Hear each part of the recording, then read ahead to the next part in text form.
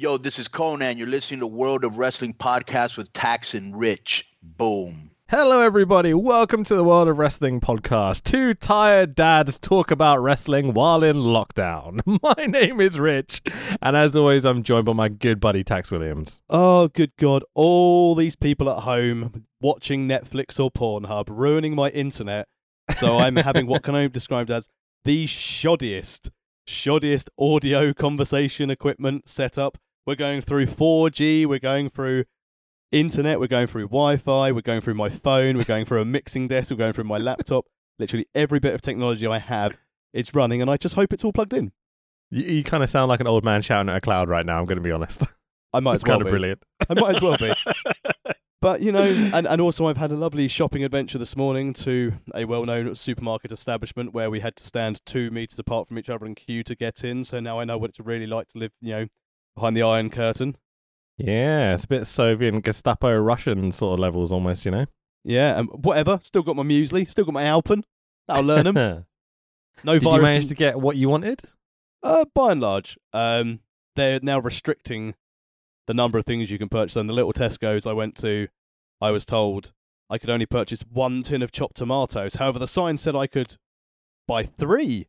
So I said to the lady, it says I can buy 3. She's obviously not familiar with the rules of offer and acceptance, invitation to treat, etc. Luckily, I am. And I still stuck to my guns and got my 3 tins of chopped tomatoes. So apologies if that seems bad, but I'm going to be doing a bulk cook so I can freeze lots of food so I don't have to go to the shops for a very long time. Yeah, why not? Like, one of the solutions we found is that we're kind of shopping around, if you will, in that we've got like a local farm shop. There's a veg place in town that's doing boxes of veg, things like that, you know? So, like, we've got friends that are also getting delivered stuff delivered in Canterbury that we're going to go pick up because we don't live in Canterbury. We have to go get it from them. So it's like, oh, this sounds like a fun way of doing life. Like, it feels like living in the 1920s or something, you know? You have to go buy your meat from one thing, your eggs from a different farmer, your veg from these people. That's what we've found as well. We're quite lucky we've got a farm shop nearby, so all of our fruit and veg has come from there, and it's just keeping up with all the essentials that we need, really. But everyone's in the same boat. Everyone seems to now be understanding that stay indoors means stay indoors. I did enjoy going for my little exercise walk yesterday with my daughter just round the field. There was a group of lads in a car, and then she shouted out, "You're too close together!" That's excellent. They quickly drove off. Good job. Looking out for people. I love it. Yeah. So you might, lovely listeners, you might be wondering why we're not desperately keen to get onto this show today. It's because it's, yeah. How would you describe this show? I'll tell you what it is first. We're doing Fight Club Pro International Technico. There you go. From the 29th of November to 2019, I can talk. Bloody hell, I'm tired. This bodes well, doesn't it? This bodes well. I mean, it's not the greatest show ever, but we picked it for one reason.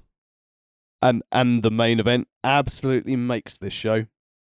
Yeah, I really enjoyed it. So this is the first time that we are checking out Fight Club Pro on the podcast. And if I'm completely honest, I've met some of the guys who wrestle Fight Club Pro, some of the guys who are actually on this card as well. But it's the first time I've sat down and watched a full Fight Club Pro show start to finish. Sure. Overall feelings, what do you think? This is what Fight Club Pro is, I think, what Progress thinks they are. Right. Very DIY, very, very DIY. The fans are there to watch good wrestling. The layout of the Wrestle House, which they're in, is nice. It's very, very Brit Res. Yeah, and I think because it was supposed to just be an international showcase, you don't really have many storylines other than Curtis Chapman throughout the show. It's purely just a showcase show, I think. That's how I viewed this.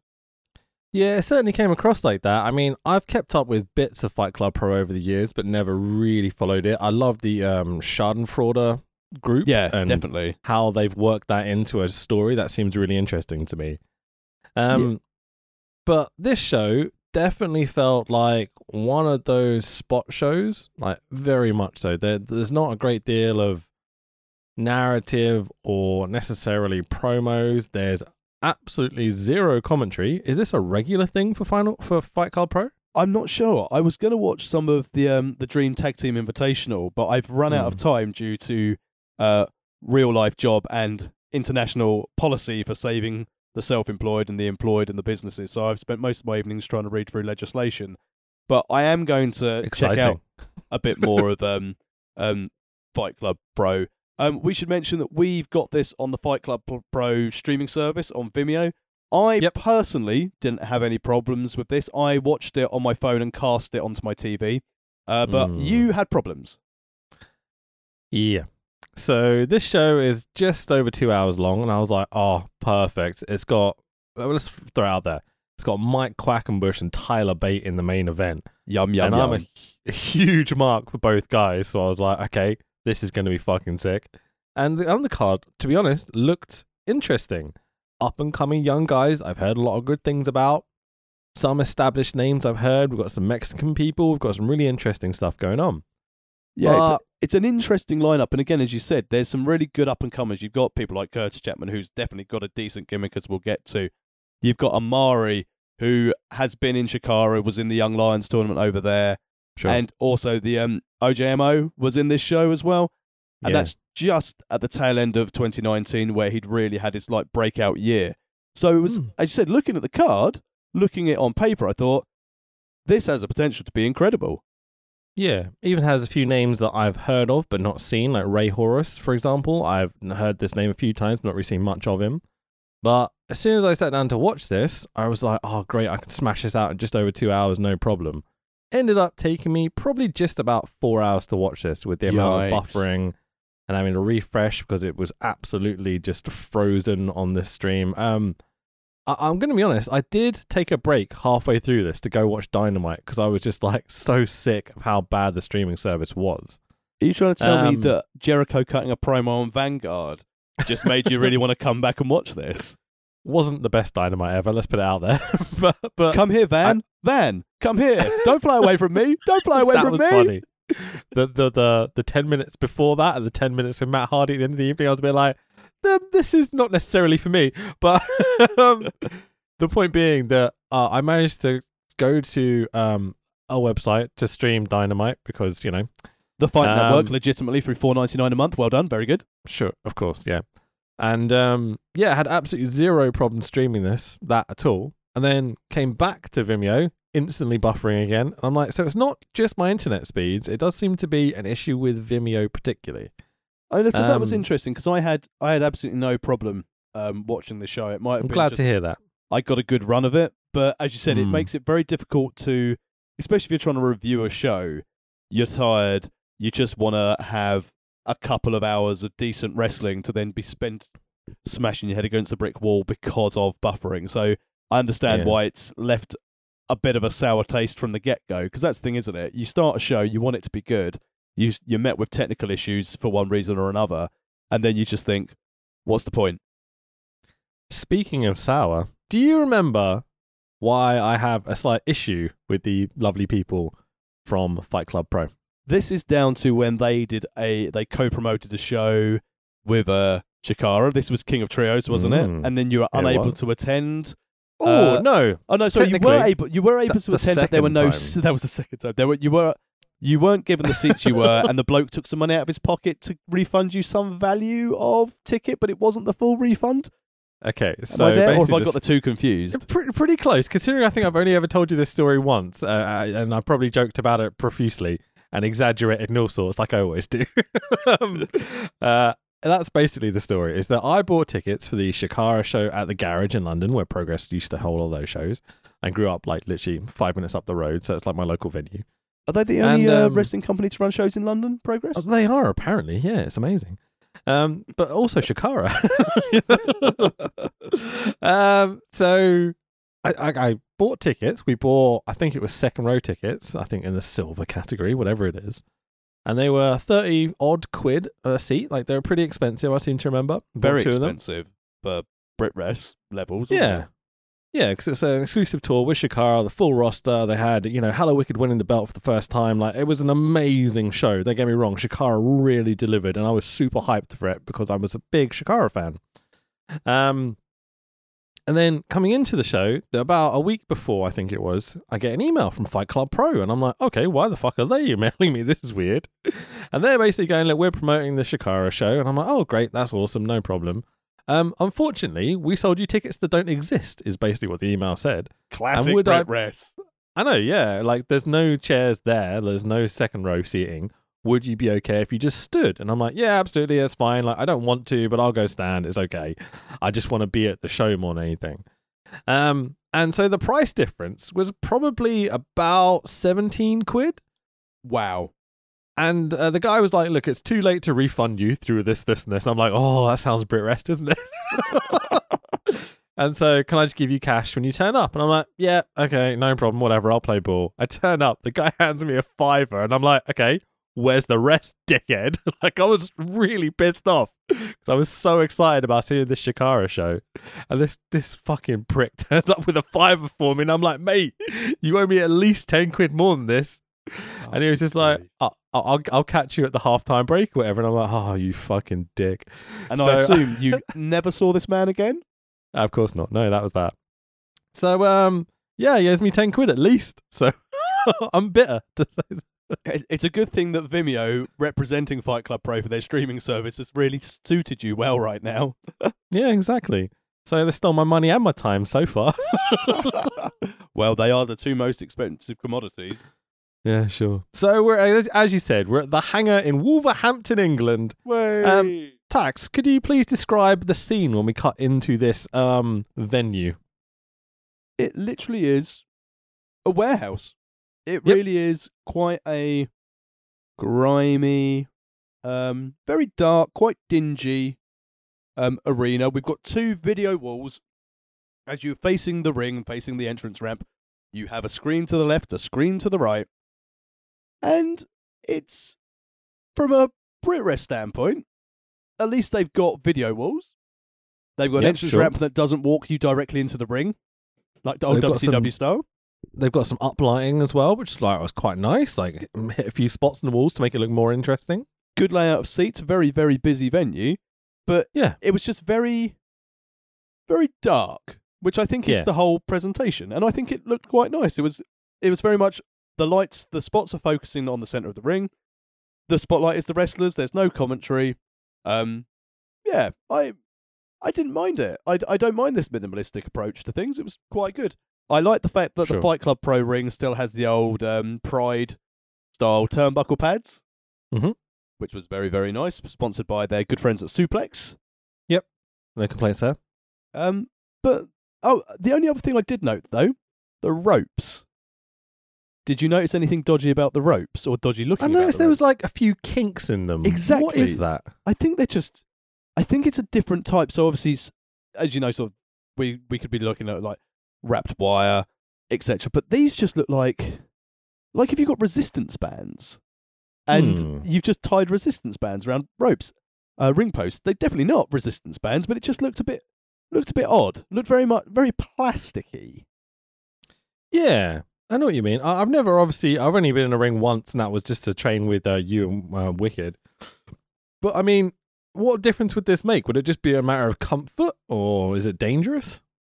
I don't really know, because again, without knowing what material they're made of, it's difficult to really tell what impact it would have on the ring. I think, yeah, it just looks a bit.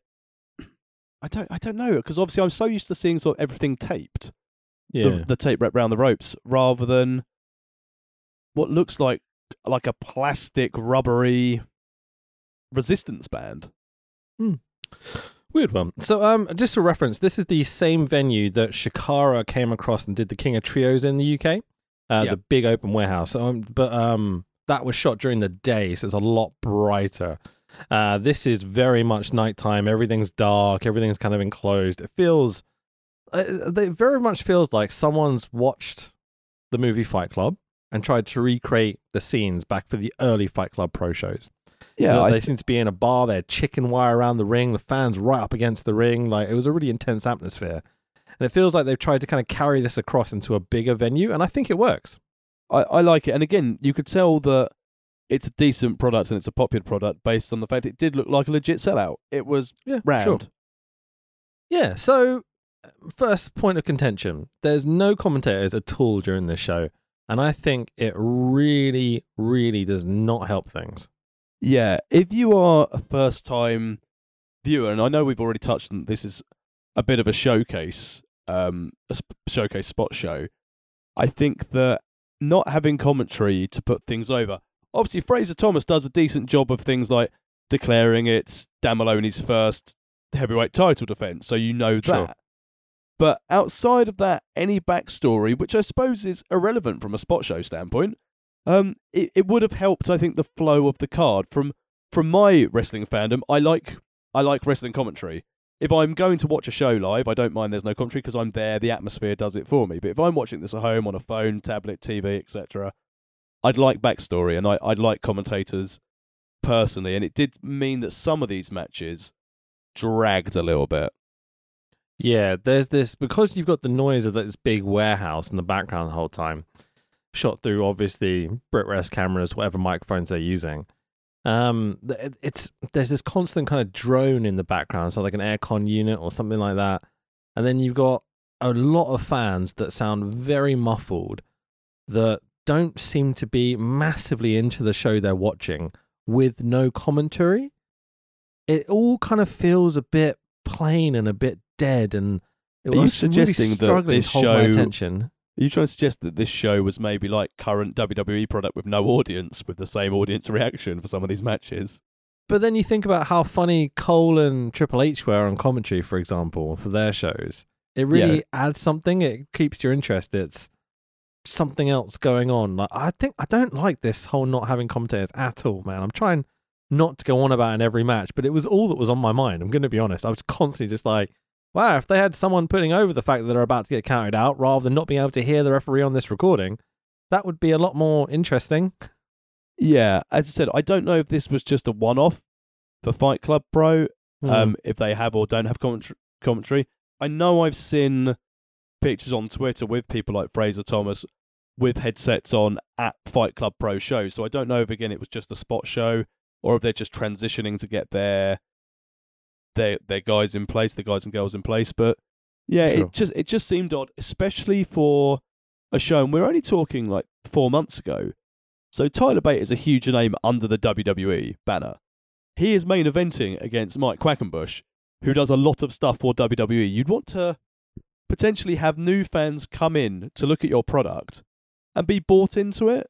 And Yeah. not saying that I didn't enjoy the show, because I did. I liked the in-ring action. The main event was outstanding, as we'll get to.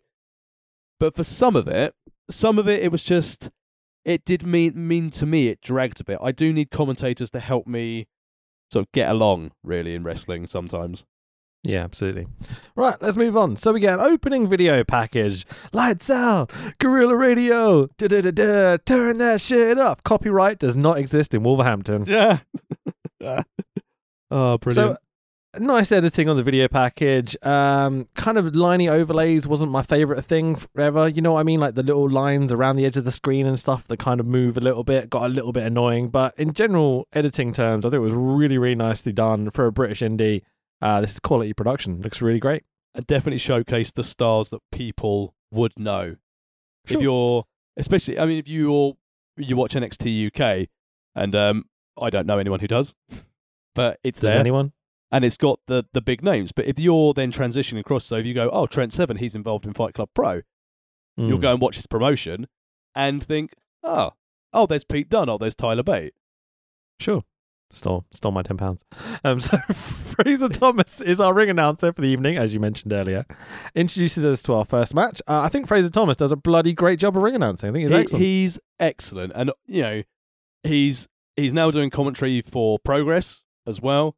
And Cool. I feel he does hold this show together. He gets the crowd hyped up without being too pompous, or he is his own ring announcer. He doesn't try and be a Jim Smallman. He doesn't try and be someone who's like the master of ceremonies. He is a BritRest guy who gets the crowd hyped for the match they're about to see.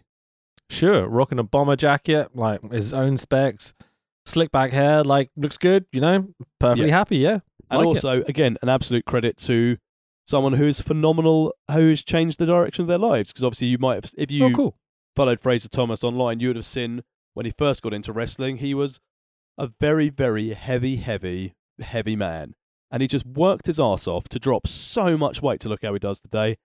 And he really should be like an inspiration. I think through talking to him and talking to people about him at Wrestling 4 shows, because obviously he was there at the last Wrestling 4 show that I was at.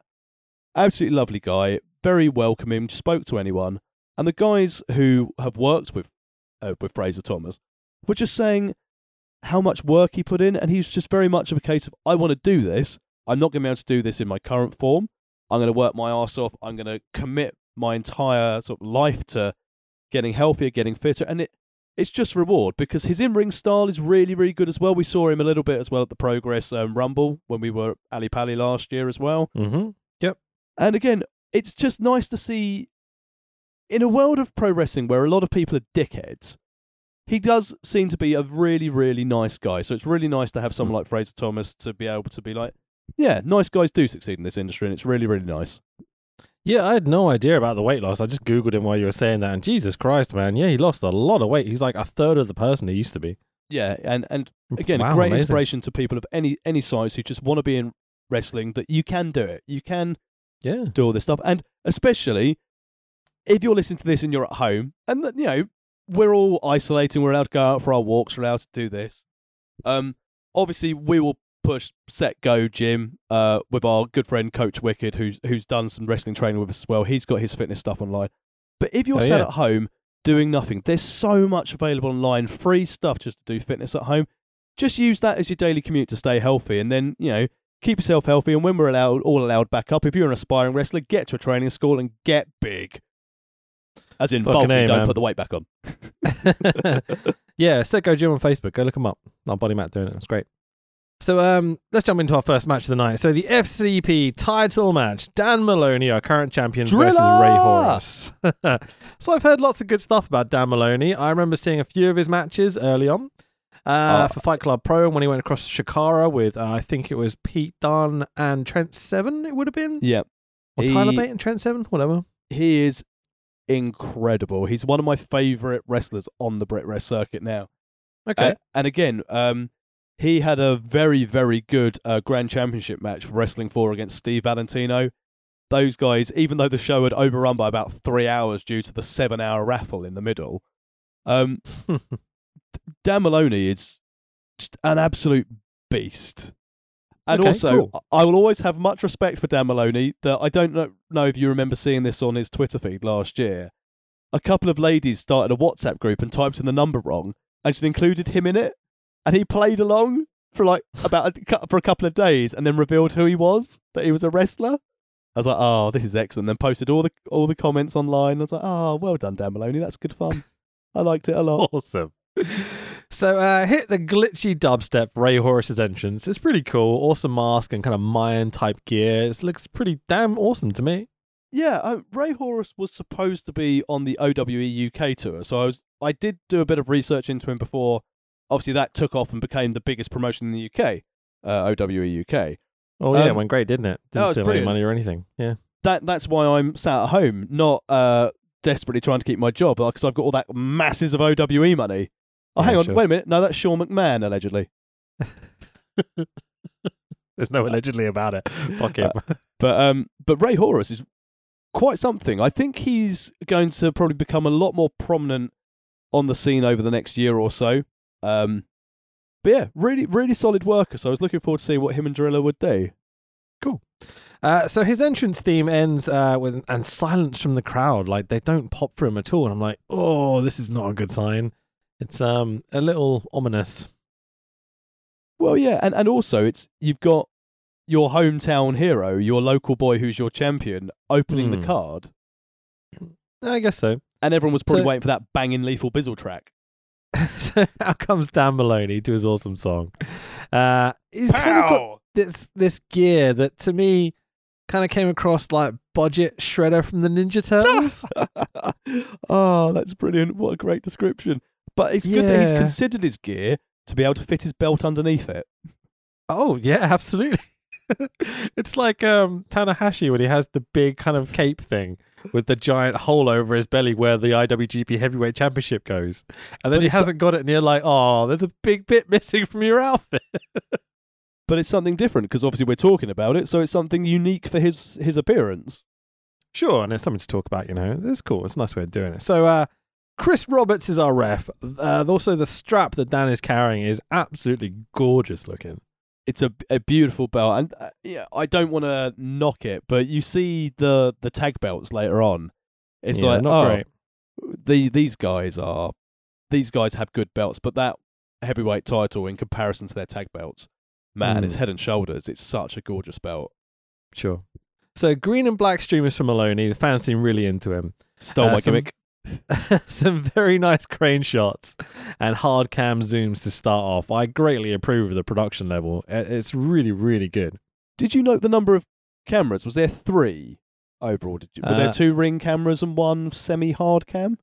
At least 3. Semi-hard. There was at least 3. Occasionally the hard cam goes for a zoom or a movement and it's very jittery and such. But aside from that, like, I have no complaints over the video coverage at all. I think it was excellent. Yeah, really good, really enjoyable to watch. And as I said, with the production values, it's pretty cool. Yeah, I wish the sound kept up with the video level, to be honest. I wasn't particularly keen on the sound, but aside from that, like, it was really good. So yeah, as we kind of talked about, there's a lot of kind of ambient noise, no commentary. It took a long time to get used to it. I was only 2 or 3 matches in before I started to feel kind of comfortable with how this felt. So the first few matches, again, I just felt distracted a lot. All of my first thought for the first couple of matches of this show was, I wonder if there's a setting somewhere I've accidentally touched to turn off commentary. Yeah, I kept trying to find the audio tracks, but no, this is just how it's presented. So as you said, and it was odd having your heavyweight title open the card. Again, it's a showcase, so they're focused on people like Quack, Tyler, Lucha Bros, we'll get to later on as we review the show. But yeah, it really did take away from the in-ring action. The first time these two had met, both semi-face working. I mean, Driller is like a badass face anyway, but Ray Horus, I've never seen him work a heel match, and granted, I've only seen a handful of his matches. But I just thought, if there was commentary here, they'd be able to have a bit more of a dialogue. They'd have to be able to little bit more background to what we're wanting to watch and what we're actually seeing. Yeah, this is very much them trying to do a slow build New Japan heavyweight WWE main event sort of match. They start off by kind of teasing a handshake and then do a fist bump. Coronavirus, very sensible. Sure, I mean, this predates that, but still. Feels like they're going to slowly build. For the first match, it seems like an odd choice to me, considering next up we've got some crazy, like, 6-person scramble thing. But you don't want to start. Understand. You don't want to start the card with a scramble. Yeah, I had no problem with this match placement overall. I think it worked with what we were going to see on this show, but I'd be disappointed for future shows if Dan Maloney as champion was opening events. Yeah, I don't think it worked in that I just think you want to get the crowd hyped as quickly as possible, and I don't know whether it is just the sound production or the fact that I can't necessarily see much of the fans because it's so dark, they're not lit up or anything. I definitely felt like the crowd took a lot of motivating to get them involved or invested in anything that was happening tonight. Yeah, and they didn't seem keen. No. As you said in the intro, no one seemed overly up for it as such. Yeah, which seems odd to me considering some of the matches. Like Dan Maloney and Ray Horus here put on a really good match. Like, it feels like they're going to start to slowly build. There's a few awkward little moments where they kind of Maloney running into the top rope and selling, like they try to whip the rope but it doesn't quite work and things like that, but they're trying really cool shit. Lots of big kind of New Japan style heavyweight power moves and stiff strikes and such. There's the point where Horus does a standing Spanish fly and I start to kind of tune out because I get the feeling knowing where this is going. As soon as I saw the Spanish fly, this show, as I messaged you, had gone down a cornflake. Yeah, it's a shame that everyone just feels the necessity to put that move in their match constantly now. I'm now going to start hitting the Moldovan fly. Sounds great. Is it like a Spanish fly, but you kind of flop and roll rather than actually doing it properly? Basics like the downward spiral. Not that I have anything against Moldova, but you know, it is what it is.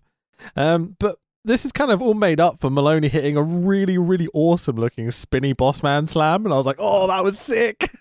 It's so the epitome of a new world big strong boy. Sure. The match builds into a nice crescendo of kind of New Japan heavyweight style power moves. Maloney hits his falling pile driver thing. Has this got a name? I think it's the Driller. Yeah, it looks killer. Basically, do you want to describe it? I mean, if you think of a sit out tombstone disgusting pile driver combo, I think that's the best way I could describe it. It's I mean, we saw the best one I saw was I can't remember what her name was in the Progress Rumble when Driller started hitting everyone with them. Is it Millie McKenzie? No, it's sounds like Chikara, but not Chikara. Oh, Chikara, yeah. Chikara, yeah. When she took one of those, she just bounced almost out of the ring after taking one. I don't remember, but I'm sure it was great. So, are you trying to say it's another wrestling show that you weren't happy about, where we didn't actually get the seats we paid for?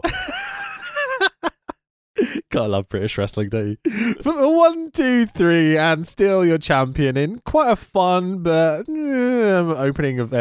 opening match. Sorry, Dan Maloney. Wasn't terrible. Just didn't do much for me personally. 15 minutes, no commentators, face versus face, streaming service. I hate to say it, has been incredibly glitchy during this match. It wasn't what I wanted it to be. Let's put it that way. But great finish. Maloney's good. Lovely belt. Sure. I didn't hate the match. I didn't hate it at all. It's just, I mean, sums up my whole feeling about this show. It was good. Yeah. Yeah. Good opener. It's nothing to write home about or nothing that I have anything to really discuss with you. It's just they did some moves. It was there. It was a match. They had a nice belt, you know. So post-match, Curtis Chapman's music hits. This awesome 90s style video game trashy pop music. It's fucking brilliant. Everyone loves a bit of chip tune in your wrestling entrance. Love it. And Curtis makes his way to the ring. He dabs immediately on Maloney, and I'm like, oh, God, do I love or hate this? I'm not even sure. So it's important to know, and again, would have been able to get over on commentary. At this time, Curtis Chapman these two had been having beef across different BritWres promotions. I assumed at this stage as well. So it's just a continuing storyline across wrestling. Again, having some commentary to explain this would have been nice. I know a good commentator. Maybe they could hire. But Fraser Thomas works for Progress. So, Curtis makes his way down to the ring, dabs on Maloney. Kurt pathetically slaps away at Maloney, kind of in the Orange Cassidy style. Let's be honest, he's kind of nicked his gimmick here. It was like Orange Cassidy style strikes. He even looks kind of like him, to be honest, as well, but like it's a bit less beefy. Oh, good old Mad Kurt. Yeah, he's great. He's a very, very entertaining character. One of the few entertaining characters on this show, so I give him a lot of... Sorry, I was going to say, he's certainly found his niche. He certainly stands out from everyone on this card. Sure. For character. So Maloney Kurt pathetically slaps away at Maloney. Maloney slaps Chapman clean across the face and gives him his falling Driller pile driver thing. Yeah, Driller Killer. Sorry, I found it further down in my notes. The Driller Killer. The crowd absolutely lap it up and loving this moment. And rightfully so. It was really, really nicely done. Silly, funny, entertaining. Yep, keeps the match going on. And again, highlighting why then the scramble match was next. Yeah. So with Curtis Chapman dead in the ring, like he is selling like he's absolutely, completely taken out at this point, our ring announcer begins to announce for the next match. Already in the ring, dead, Curtis Chapman. And you're like, oh, banter. That's really funny. And again, hat tip to Fraser Thomas. Made me chuckle. It was so great. So our next match, already in the ring, Curtis Chapman versus Amari versus Connor Mills versus the OJMO versus making their FTP debuts, Ethan Allen and Luke Jacobs. This in a scramble match. Scramble match. I should have mentioned that. So, again, this was nice to see some people who I've been on shows with. These are people who I've met, and also new people. So again, when you've got Ethan Allen and Luke Jacobs, they're obviously very very, very fresh to Fight Club Pro, I think. And then obviously Connor Mills, who had a really good 2019. Yeah. I've not through the amount he got out and the sort of the high profile matches he was having, I've not seen too much, in all honesty, of Connor Mills in comparison to with people like Amari and the OJMO. Sure. But the Amari situation confuses me a little bit because I don't know if he's been injured this year, but considering he started the year in Chikara, he's got a great look. He's fantastic in the ring. He hasn't done much in 2019. I don't know if that's through choice, through not being booked, through being hurt, or potentially when you had the summer, when you had people like Gene Money and the OJMO really, really kick on and become next stars, and along with the meteoric rise of Cara Noir, I don't know if he just got left in the shadows a little bit. I'm really not sure, man. I just haven't followed his career enough. I remember seeing bits and bobs. I think he's good. I don't think he's great, but I think he's very good. I mean, much like Connor Mills, I think Amari, I would actually say specifically Connor Mills, is a guy that to me is in desperate need of a gimmick. Yeah, but I think Amari being the big O could work as a gimmick if given a chance to shine. But as you said, Connor Mills is a fantastic in-ring talent, but that's what there is for him. There's no character work behind it. And as we've said on previous podcasts, I like character work. There's no denying that every single man in this match was a very, very good wrestler. But Sure. outside of Curtis Chapman and the OJMO, there's not really much character work going on. I mean, I would say for pretty much all of them, you could describe one of them and you pretty much describe all of them. Yeah, I think that's a fair representation of this match if you're looking at it as a standalone. Sure. I just think, Connor Mills, for example, is just the guy we're talking about now. He has all the potential in the world. He's got some slick moves. He's in great shape. He's got a decent look about him, He's got the braids to try and make himself stand out a little bit. It's just, you need to give people something to talk about, There are literally, and I do mean literally, thousands of very, very good wrestlers out there at the moment. And it's just for you to be the guy that makes me want to care about their in-ring work rather than just, well, that was very athletic, which evokes no emotion out of me basically nowadays.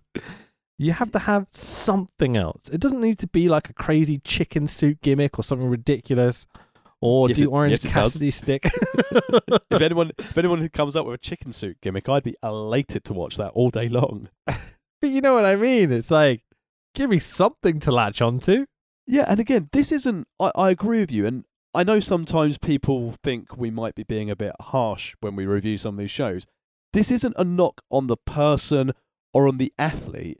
It's just a personal preference of what we like to see in professional wrestling. And there are times I just want to sit down and watch an excellent, technical, very, very good wrestling match, start to finish, for all the athleticism. But by and large, I want the point character. Is that everywhere has very, very talented, very, very good technical wrestling now. Everyone. Yeah, and that's the thing. Everyone needs to stand out a bit more. You need to have something a bit different. Sure. So this is the first match where I start to get lots of streaming problems. Stuttering, full-on freezing, having to refresh multiple times. I think it was just a bandwidth issue. You're talking about Devon Dudley's Bubba Ray Dudley's gimmick. Lots of freezing, lots of stuttering. Everyone does their entrances while Chapman sells like he's dead in the ring. It's brilliant comedy stuff. Like they're standing over him and doing their poses. It's genius, man. So good.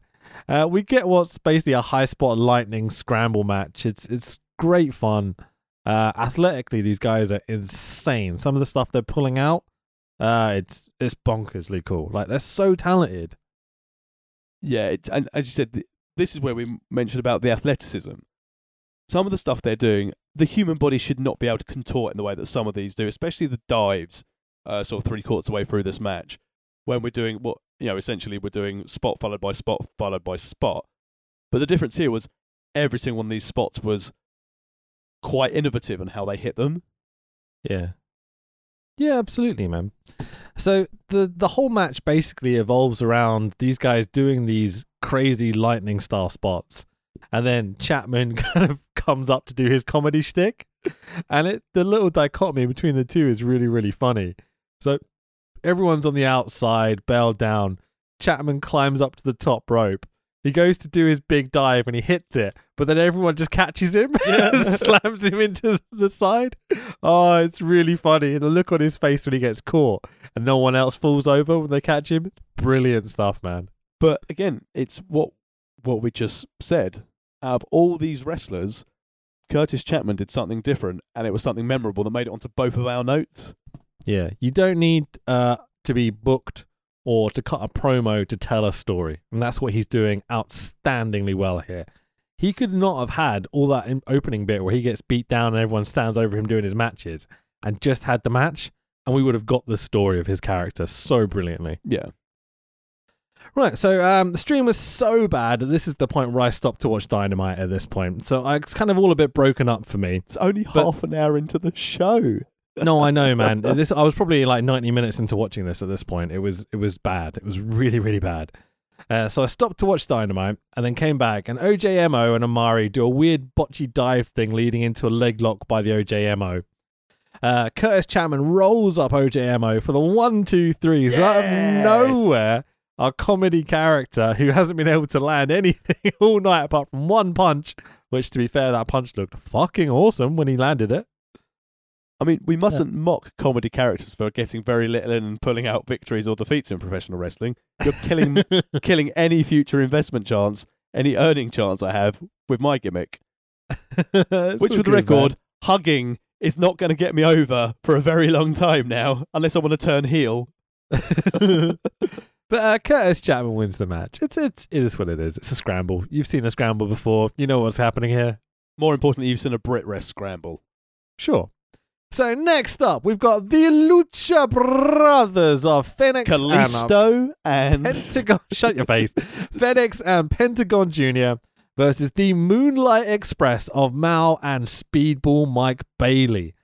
This was one of those matches that if you're going to have a spot show, book this match, please, because I love all four of these guys. This was good fun. And Penta I first saw Penta in Lucha Underground.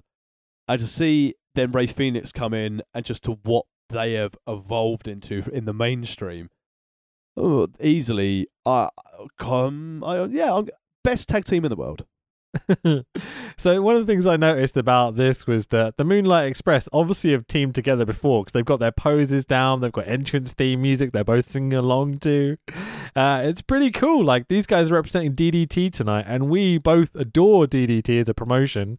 You mentioned last week on the pod, and I don't know if it's still the same now, that loads of DDT shows are now available to watch for free at the moment? Yeah, absolutely. If you go to the DDT website, they've got, I think it's DDT World, I think it's called, like New Japan World, but DDT. And there's a whole bunch of stuff up there on their website that they're uploading for free. I think they're gradually uploading more and more stuff for free. I think almost per week or per day. I've only had a chance to look a little bit because I've been working so much. But if work does start to get a little bit quieter after WrestleMania, which I assume it will. WWE's like to be quieter after WrestleMania. Well, there is that. But the thing is that our jobs still go on almost because we're producing content outside of just WWE. Yeah, exactly. Can you imagine? I know we're sticking with Fight Club Pro, and I'm just going to say this now in general for anyone listening to this. As we're recording this on a Friday, there is a very good chance that the whole of WrestleMania has now been pre-recorded. On the off chance that you hear any form of rumours or spoilers, do not post them online. Leave them be. It's a weird one, and it's obviously a discussion we've had a lot with the Wrestle Talk boys because this is part of our job is we report spoilers and such. That's what we're meant to do, right? But they've been very clear about we're not going to post any spoilers and titles if they do come out. And then when they pre-recorded, was it Raw or SmackDown this week? I'm not even sure. No spoilers came out from that show at all. Yeah, it's. I hope that's going to remain the case, but also.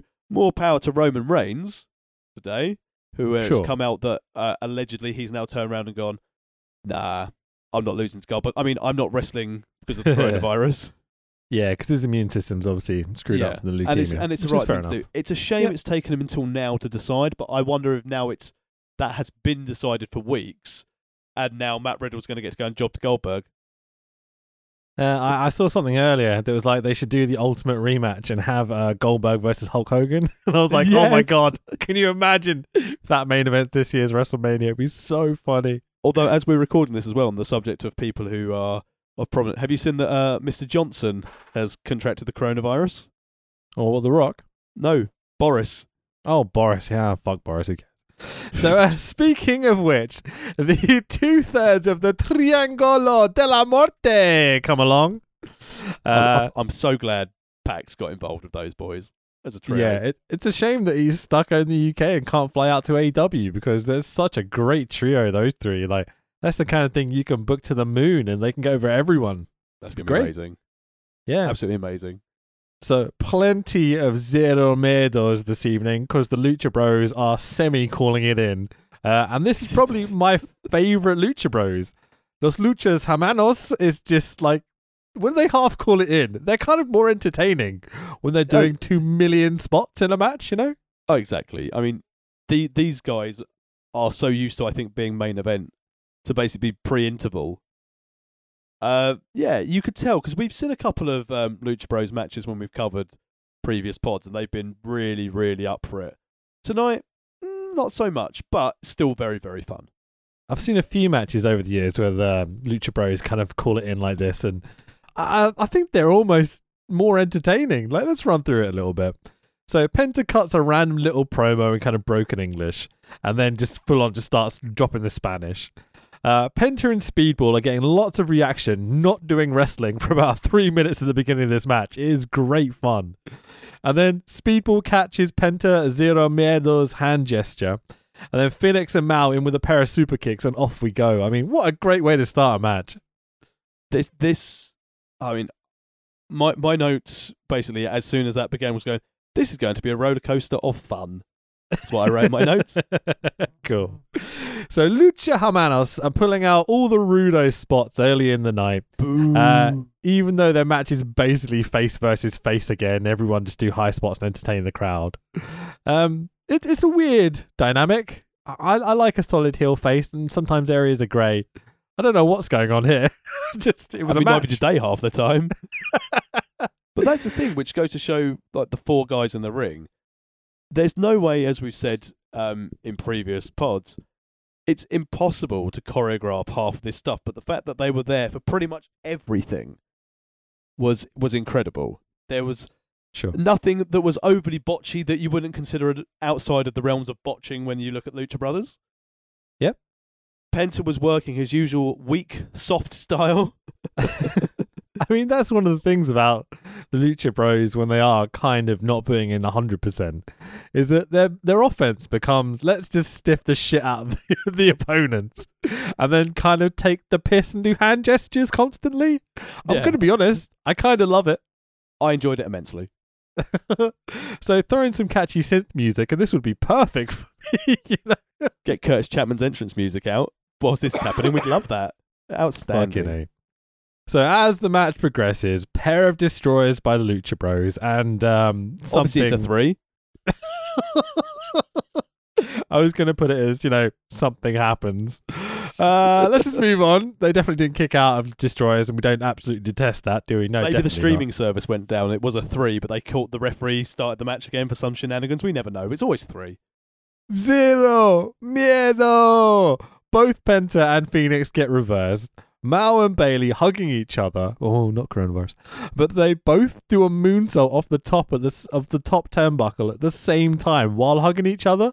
And I'm like, fucking hell, boys. We're in Wolverhampton. Don't risk your lives for these bastards. Can you imagine pitching this? Like Penta and Phoenix basically going, right, guys, what we're going to do, we're going to stand up top, we're going to cuddle, and then we're going to moonsault. What? One of you's going to moonsault? No.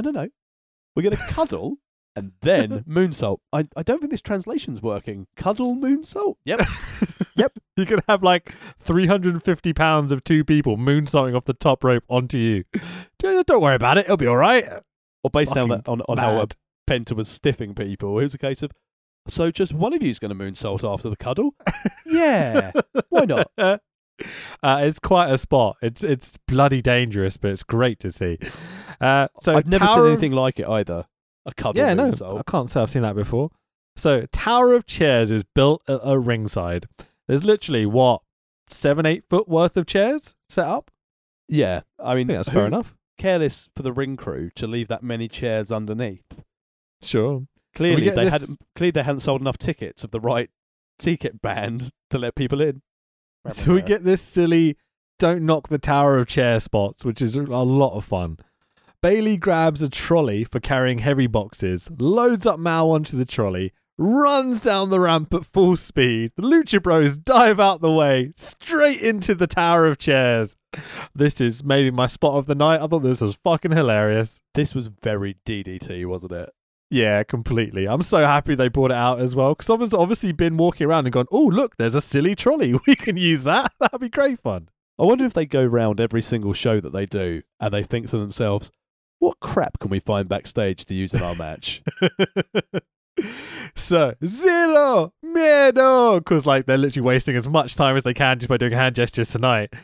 Canadian Destroyer reverse into a flipping double knees by Speedball.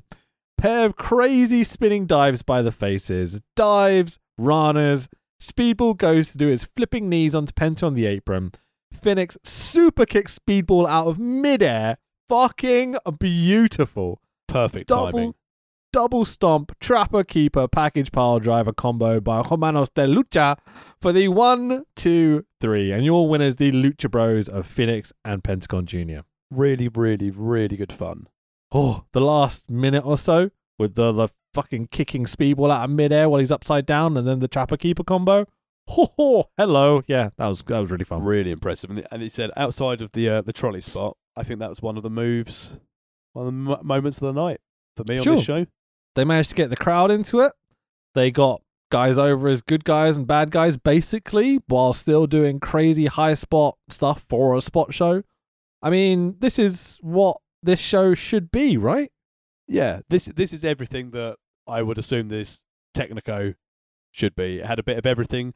And again, it's wrestlers from around the world, but Speedball Mike Bailey is insanely good. He's really, really good. I'm so glad that we get to cover him a few times on this pod. It's always really enjoyable to see him wrestle. Seems to have really found a solid home in DDT, and I could not be happier for him. Yeah, because he's very much a journeyman wrestler. Everyone knew of Mike Bailey, and they'd heard of Mike Bailey, and he just floats around promotions. But as you said, it's really good that he's got a home to be able to essentially focus on storylines, and you can imagine how integral he is to the young guys in DDT as well. Sure, and being that Western face in that Asian promotion as well, there's so much you can do with them, and it hopefully expands their horizons as well by having him as one of their main event kind of caliber stars. Because it's him and Brooks, isn't it, really, at the moment, as the Western stars? Sure, they have a few other guys like big beefy boys and such, but yeah, for me it's Brooks and Speedball at the moment, the two Westerners out there that are making a big difference and being booked very strongly as well, both of them. Yeah, definitely. Just outstanding fun. Everything I want from these spot shows. Kicking out of the Canadian Destroyers is, but the rest was sick. I had a great time. Phoenix beckons the DD team back into the ring, and Ray puts them over. Eventually, they shake hands. Seems totally unnecessary, but then you realize that this is Los Lucha Brothers saying goodbye to the FCP fan base. They're off to AEW. So AEW appears from the horizon and beckons them off into the sunset. Give us your contract. Give us your money. Yeah, it is. The promo is very broken English, but he it's impassioned. Let's put it that way. He seems very appreciative of this place and this crowd. Well, I think the international recognition that the Lucha Bros have got is what led to them being taken up by AEW, and also therefore because can they still work for AAA? Do you know? Yeah, they are. They're definitely working for AAA still. Yeah, so at least they've now got the best of both worlds and decent income coming in. And they don't have to come to Wolverhampton anymore. I mean, if you had the choice. Yeah. So, no bullshit. Straight into our next match of the evening. Controversial statement. I'm not particularly a fan of either of these guys. I'm more of a fan of Trent than I am of Jordan Devlin. Yeah. So it's Jordan Devlin versus Trent Seven. I probably should have pointed that out first. Yeah, one half of the Fight Club Pro Tag Champions at the champions at this stage in Trent Seven. Good old Yeah. champions. But yeah, I saw this and I thought, I hope this match isn't too long. Yeah. So I want just to clarify, I've met Trent Seven on a couple of occasions, just at shows. He was compared at a Shikara show in London once, and was one of the nicest people I've ever met in my existence. I think he is a genuinely very, very lovely person. I've never met Jordan Devlin, can't speak for him. He cuts a good promo. Trent Seven cuts a good promo as well. Their in-ring work is pretty much the epitome of what I think is wrong with pro wrestling at the moment. Wow. It's a bold statement. It's probably too bold because they're both very talented, but they don't seem to have a fucking clue how to work a match. Is it just me? Like, I think that's a bit unfair on both of them. I just think that for these two, it was a bit of clash of styles. Too much so. I know sometimes like styles make matches, but yeah. it just nothing seemed to click throughout the match. I don't necessarily think they're bad performers. You've seen like Devlin doing some of the 205 stuff, and the cruiserweight stuff he gets to do, where he gets to do a lot of flippy shit, is really good. And then he could be a dastardly heel there. He said Trent Seven is a blinding promo. His match with Doug, to retire Doug in the UK. Don't you mention that. Well, I thought it was a well-structured match. The finish, Sax. I don't care about the rest of the match when the finish is that.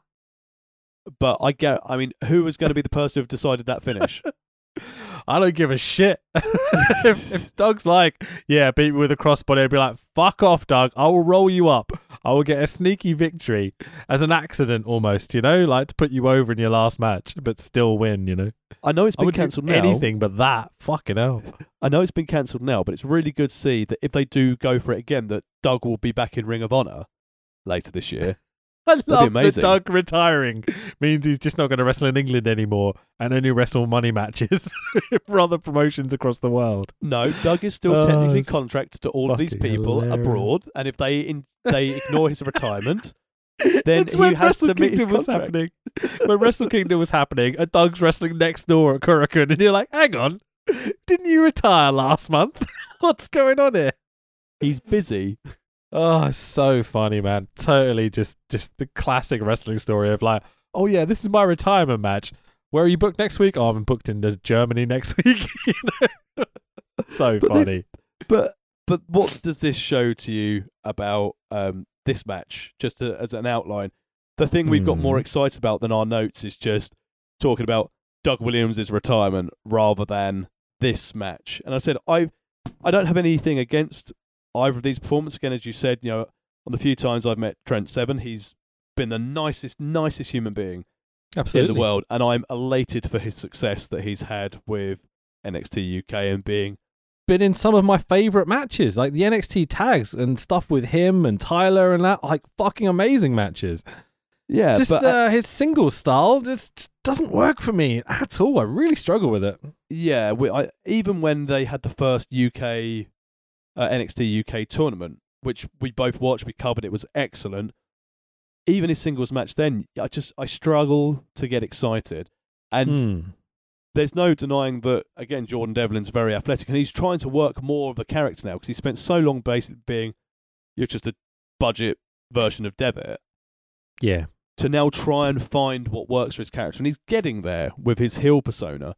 I just hope that he can carry that through and continue to develop as a character, because as we mentioned earlier with the Scramble match, Jordan Devlin is crazy talented, but he just offers nothing to me from a character standpoint.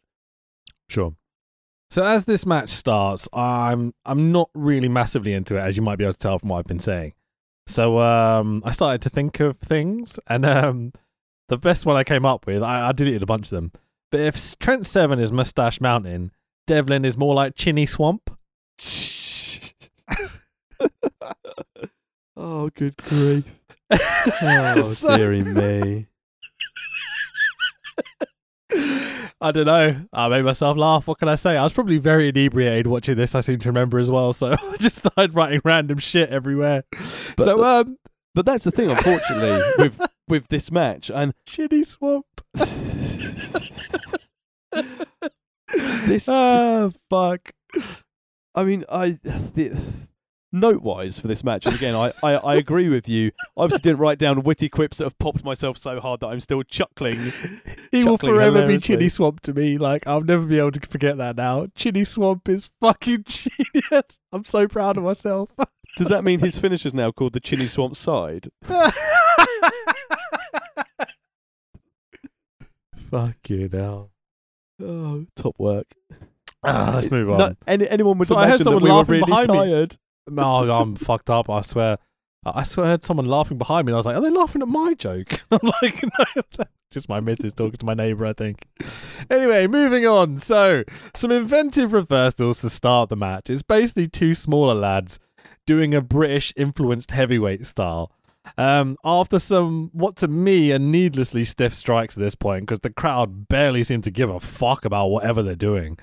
I'm slowly really starting to miss storytelling at this point as this card's going on. It just feels like matches for matches' sake, and it's just not what I want from pro wrestling. This comes back down to the commentary, though.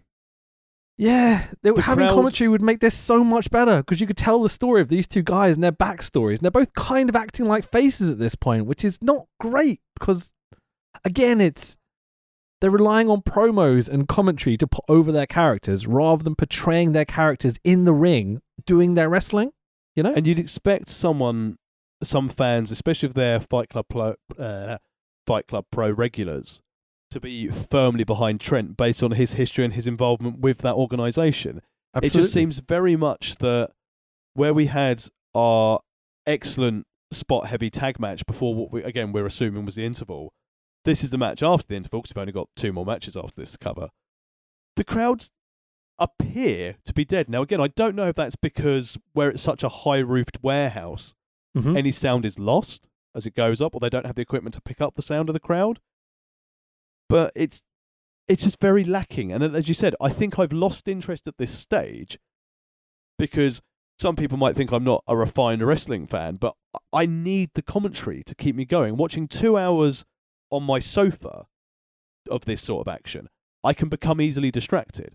2 hours in a crowd where I'm there, I'm all in to watching wrestling. I'm not going to be looking at my phone. course. I'm not going to be looking out the window. I'm not going to be grabbing a snack. I'm going to be firmly focused. Whereas here, especially during this match, I found myself, as well as typing in my notes, I was like checking the news, checking my work emails. That was my watch setting off Siri.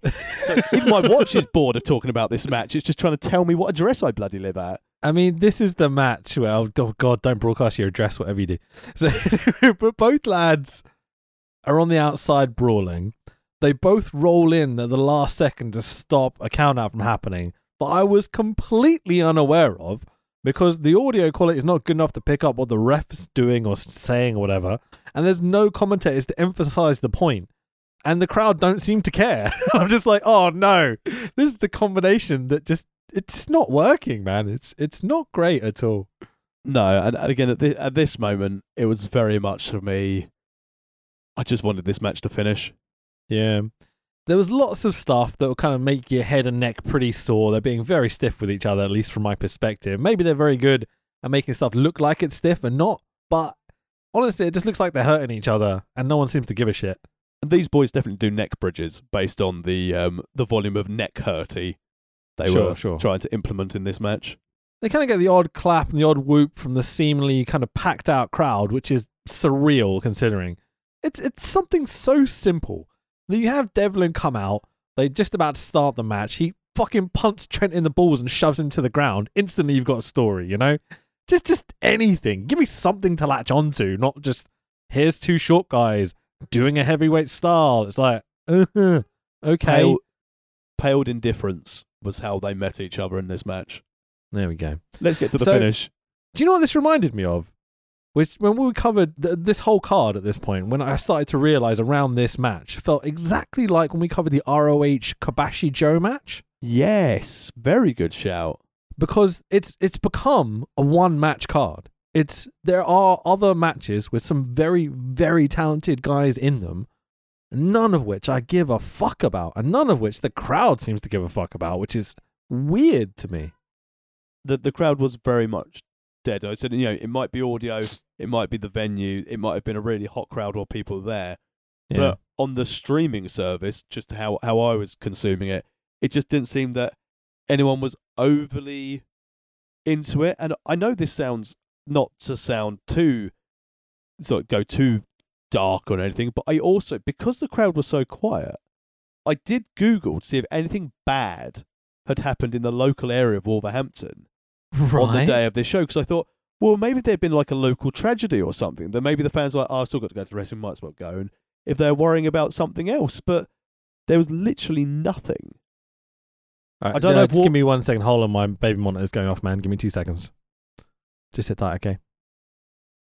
Can you hear me? Yeah, I'm still here. Okay, I'll be back in like 2 minutes or so. Hold on.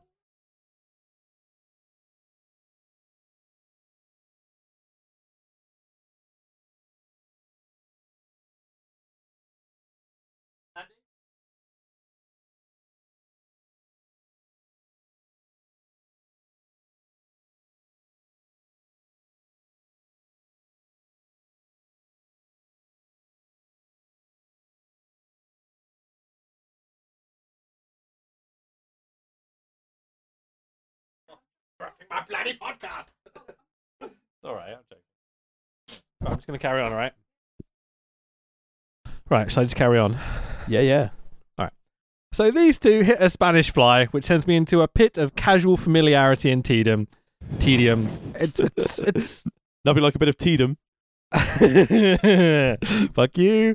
So as two guys both flip over together, which is fun, clever, athletic, but means absolutely nothing to anyone because it's overdone and there seems to be no attempt at all to tell a story. Crazy shit off the top, big lariat, kick out, all the meaning is gone. 7 signals for the end, up in the torture rack. I currently miss Lex Luger at this point, which is quite a statement for me. I heard it was the total package. Big headbutt and moonsault by Devlin. Kick out, deeper into despair. What the fuck was that shit? For the 1, 2, 3, and your winner, Jordan Devlin. Yay. I mean, it sounds horrible. I was very glad when this match was over. It certainly wasn't one for my wrestling fandom. It didn't match any of my styles. Sure. The post But match, two guys that are talked about as like the greatest new coming of fucking John Cena or fucking whoever, you know what I mean? Like they're talked about these great guys that are gonna do so much great and have these 10-star matches in the Brit Rest scene, and I don't get it at all. I don't see it with Devlin, and I think Trent is fantastic in a tag. As you said, I've never really been engaged with some of the singles bits. I said from a tags perspective, and that's not just saying because it's Tyler. No, because in tag matches, he really brings such a good element to pro wrestling, and I think him working for NXT UK, and I think he'll be the sort of person when he chooses to hang his boots up, he'd go straight into NXT UK as potentially one of their coaches if they continue to expand the PC in the UK. Yeah, it does feel like it. It feels like that'd be a good position for him. And as I said, he's a genuinely decent bloke. Like, he's very, very friendly. Every time I've met him, he's been very cordial and approachable and all that sort of shit. Not that I go up and approach wrestlers or anything, because I tend to just leave him the fuck alone. But when you're standing next to him at the bar and he just starts talking to you because he's like, how you enjoying the show? You're like, wow, you actually engaging me? And you're not trying to sell me something either? You're just having a conversation? What a legend. Yeah, that's really cool. Unusual. Yeah. You don't get that a lot in pro wrestling. But then this match almost became interesting in the post-match. Because Lord Savers, Chuck Mumbo enters. He's obviously got on the wrong train from Brighton and ended up in Wolverhampton. He must have fallen asleep. I'm like, finally, a man with a character. Save us, Chuck Mumbo. Mambo. He's great. He's so good. So he cuts a cracking promo. Super babyface. One of the best blue eyes in British wrestling. Can we please keep him face and push him to the moon? He's fucking brilliant. Because is he out of DNR now in Progress? I don't know. I haven't really kept up with Brit Rest over the last year or so just because I've been so fucking busy. But in fairness, this was probably one of the better promos I've seen Devlin do. So obviously after Mambo comes out and challenges Devlin to a match, because if Devlin considers himself a number one contender in Fight Club Pro, yeah, why shouldn't Chuck Mambo, based on his win-loss record there, And then Devlin basically drops Mambo and says he calls him a weekend warrior, and Devlin's a professional athlete. And I was like, yes. There's a massive backdrop driver to Mambo, and I'm like, oh, finally, coming full heel. So you can probably hear my kid in the background. We're just going to carry on. She's a pro too. She hated this match. Really decent shouty heel promos. Next up, our international tag team match. This hasn't been broken up by Postal and my kid screaming at all. There's no edit there. Let's just carry on. I like a complete professional outfit, this, isn't it? Of La Rebellion Amarilla, of Bestia 666, and Mecha Wolf, coolest fucking name ever. I'm really glad. Was that exactly in your notes? Because you've read that exactly the same as you did on the bit we've probably cut. Yeah, I mean, I like to do the whole Spanish-Mexican accent type thing. Maria is a lot of fun to say, I'm going to be honest. But you didn't do a Spanish accent for Mecha Wolf. I mean, I didn't know, that came across a bit racist to me, I'm going to be honest. That's why I didn't do it. Well, it's happened now, so let's just move on. Versus More Than Hype of LJ Cleary and Nathan Martin. I think you find his name is Nathan Martin. Wow. Who we saw on the OTT show, right? Yes, yeah. I'm sure they were on the OTT. I remember More Than Hype. That's a name. LJ Cleary was definitely there. Because I think More Than Hype, they've got 3 members to More Than Hype. I seem to remember there's a third guy. Yeah. Anyway, moving on. So, I'm just going to call them La Rebellion because that's the easiest way to do it. The Crash, all in capitals, tag team champions. Whatever that is. Crash. I think, unsurprisingly, I believe they are. I've seen Crash Wrestling. They've got They were doing some. Ironically, no, I've got that confused. I've got that confused ridiculously. The Canadian promotion Smash. I'm basically getting all the demolition promotions mixed up. Crash, Smash. Bash, Axe Crush, in the back somewhere. There, yeah. So cool entrance, great gear for La Rebellion. I love the face paint and the lucha shit. Like really, really over with me. When I first saw them, I thought, God, what are they doing here? Yeah, they've got that level down. Very similar, actually. More Than Hype are right on brand with modern indie wrestling tropes. The 90s pop music entrance, big hair, one in tights, one in trunks, Gronk levels of hype. You know? Jesus, is that now a thing? Gronk levels of hype. Good God. Yeah, as in it's a little cringy at times, you know? Gronk was awful. Wasn't great. You know, we're talking about that David Arquette moment coming up, and you instantly posted the news article of WWE introducing Gronk for WrestleMania. Yeah, that's come to fruition a little bit, hasn't it? Good grief. Not even Disney are going to buy it now. What was he thinking? As he's going up the stairs, humping the ring post and shit. I'm just like, what? Do you think he was like, Mojo always seems to be hype. I wonder if I can out-hype Mojo, so I'll take that other thing away from him from a wrestling career. Since when was dancing like Alex Wright badly? And then, like, you know, doing sexual gestures as you're climbing up a ring post. Hype. Maybe someone at the PC said to Gronk, we need a new Alex Wright. Oh, fucking brilliant. So this massive international match, the tag team match we've got, is Mexico. Yeah, granted, that's quite far away, versus Ireland. To be fair, it's not that far from Wolverhampton, really. But get a ferry. So Mecha Wolf has his name on the back of his trunks in the style of the Mayhem logo. So he's now my favourite wrestler ever. Just fucking awesome.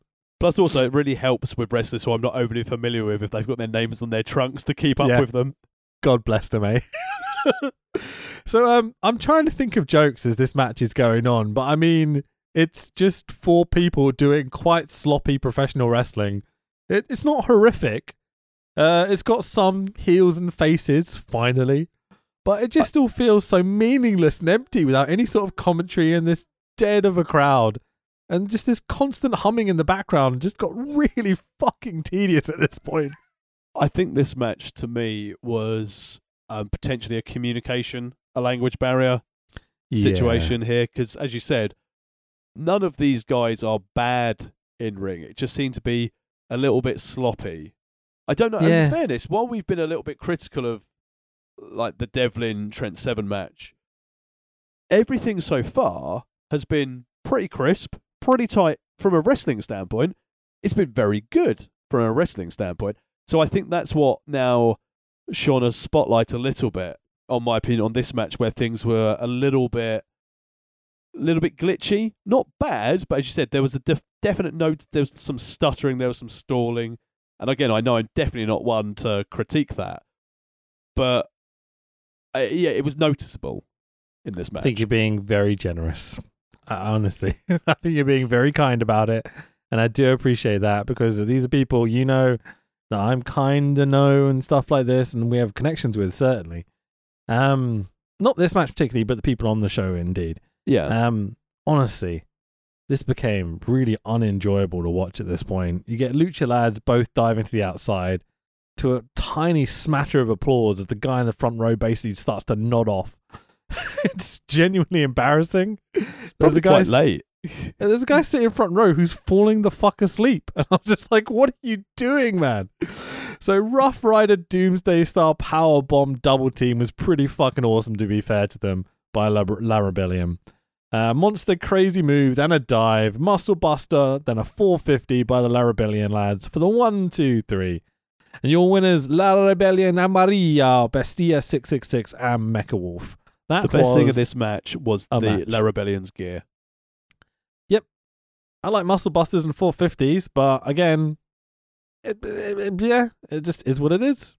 I think at this stage as well of this card, I was ready for the main. I really was. I think as you said, we picked this show purely for Bait versus Quack, and now I was a bit like, you know what? I know this is only a 2.25 hour show. I want my main event. I want what I'm here for. Yeah, it was definitely on my mind during that last match, especially because you kind of knew the main event would be the next match up. With 20 odd minutes left to go, I didn't think they were going to try and squeeze in 2 matches, including Quackenbush and Tyler Bate. So yeah, let's just move on. Fuck it. So Fraser Thomas steals my thunder and announces your main event for the evening. God damn you, Fraser Finally. Thomas, you beautiful man. You bastard. It's kind of in his spot to do this, though, so it is what it is. How dare he? Anyway, so Master of 1,000 Holds, Lightning Mike Dean Quackenbush. Wait, what? Lightning Mike Quackenbush versus Strong Hard Boy Tyler Bate. When we saw that this match was announced, I think you messaged me with the graphic going, "Oh, have you just seen what Fight Club Pro have announced?" And I was like, okay, yep, got my interest. This is one of those matches that this guy signed to WWE. He's one of the best guys we have on the British scene. He's had a couple of 5-star matches like Volta at Wembley Stadium, for example. He's 23 years old. Yeah, it's bonkers. Like his matches with Pete Dunne for NXT, just fucking incredible. Against one of the greatest of all time on his retirement tour, essentially, Mike Quackenbush. Like, if you want to pique my interest, book this match. But saying that, I remember the message I sent you, which was, fancy a trip to Wolverhampton? I'm really glad we didn't. Can you imagine sitting through that show? Even though it's only like 90 minutes. Just, I might have actually done it for this match. The lad in the front, I mean, this match, as we'll get through, was incredible. My first note on which I wrote down, it was, I wish I was Tyler Bate.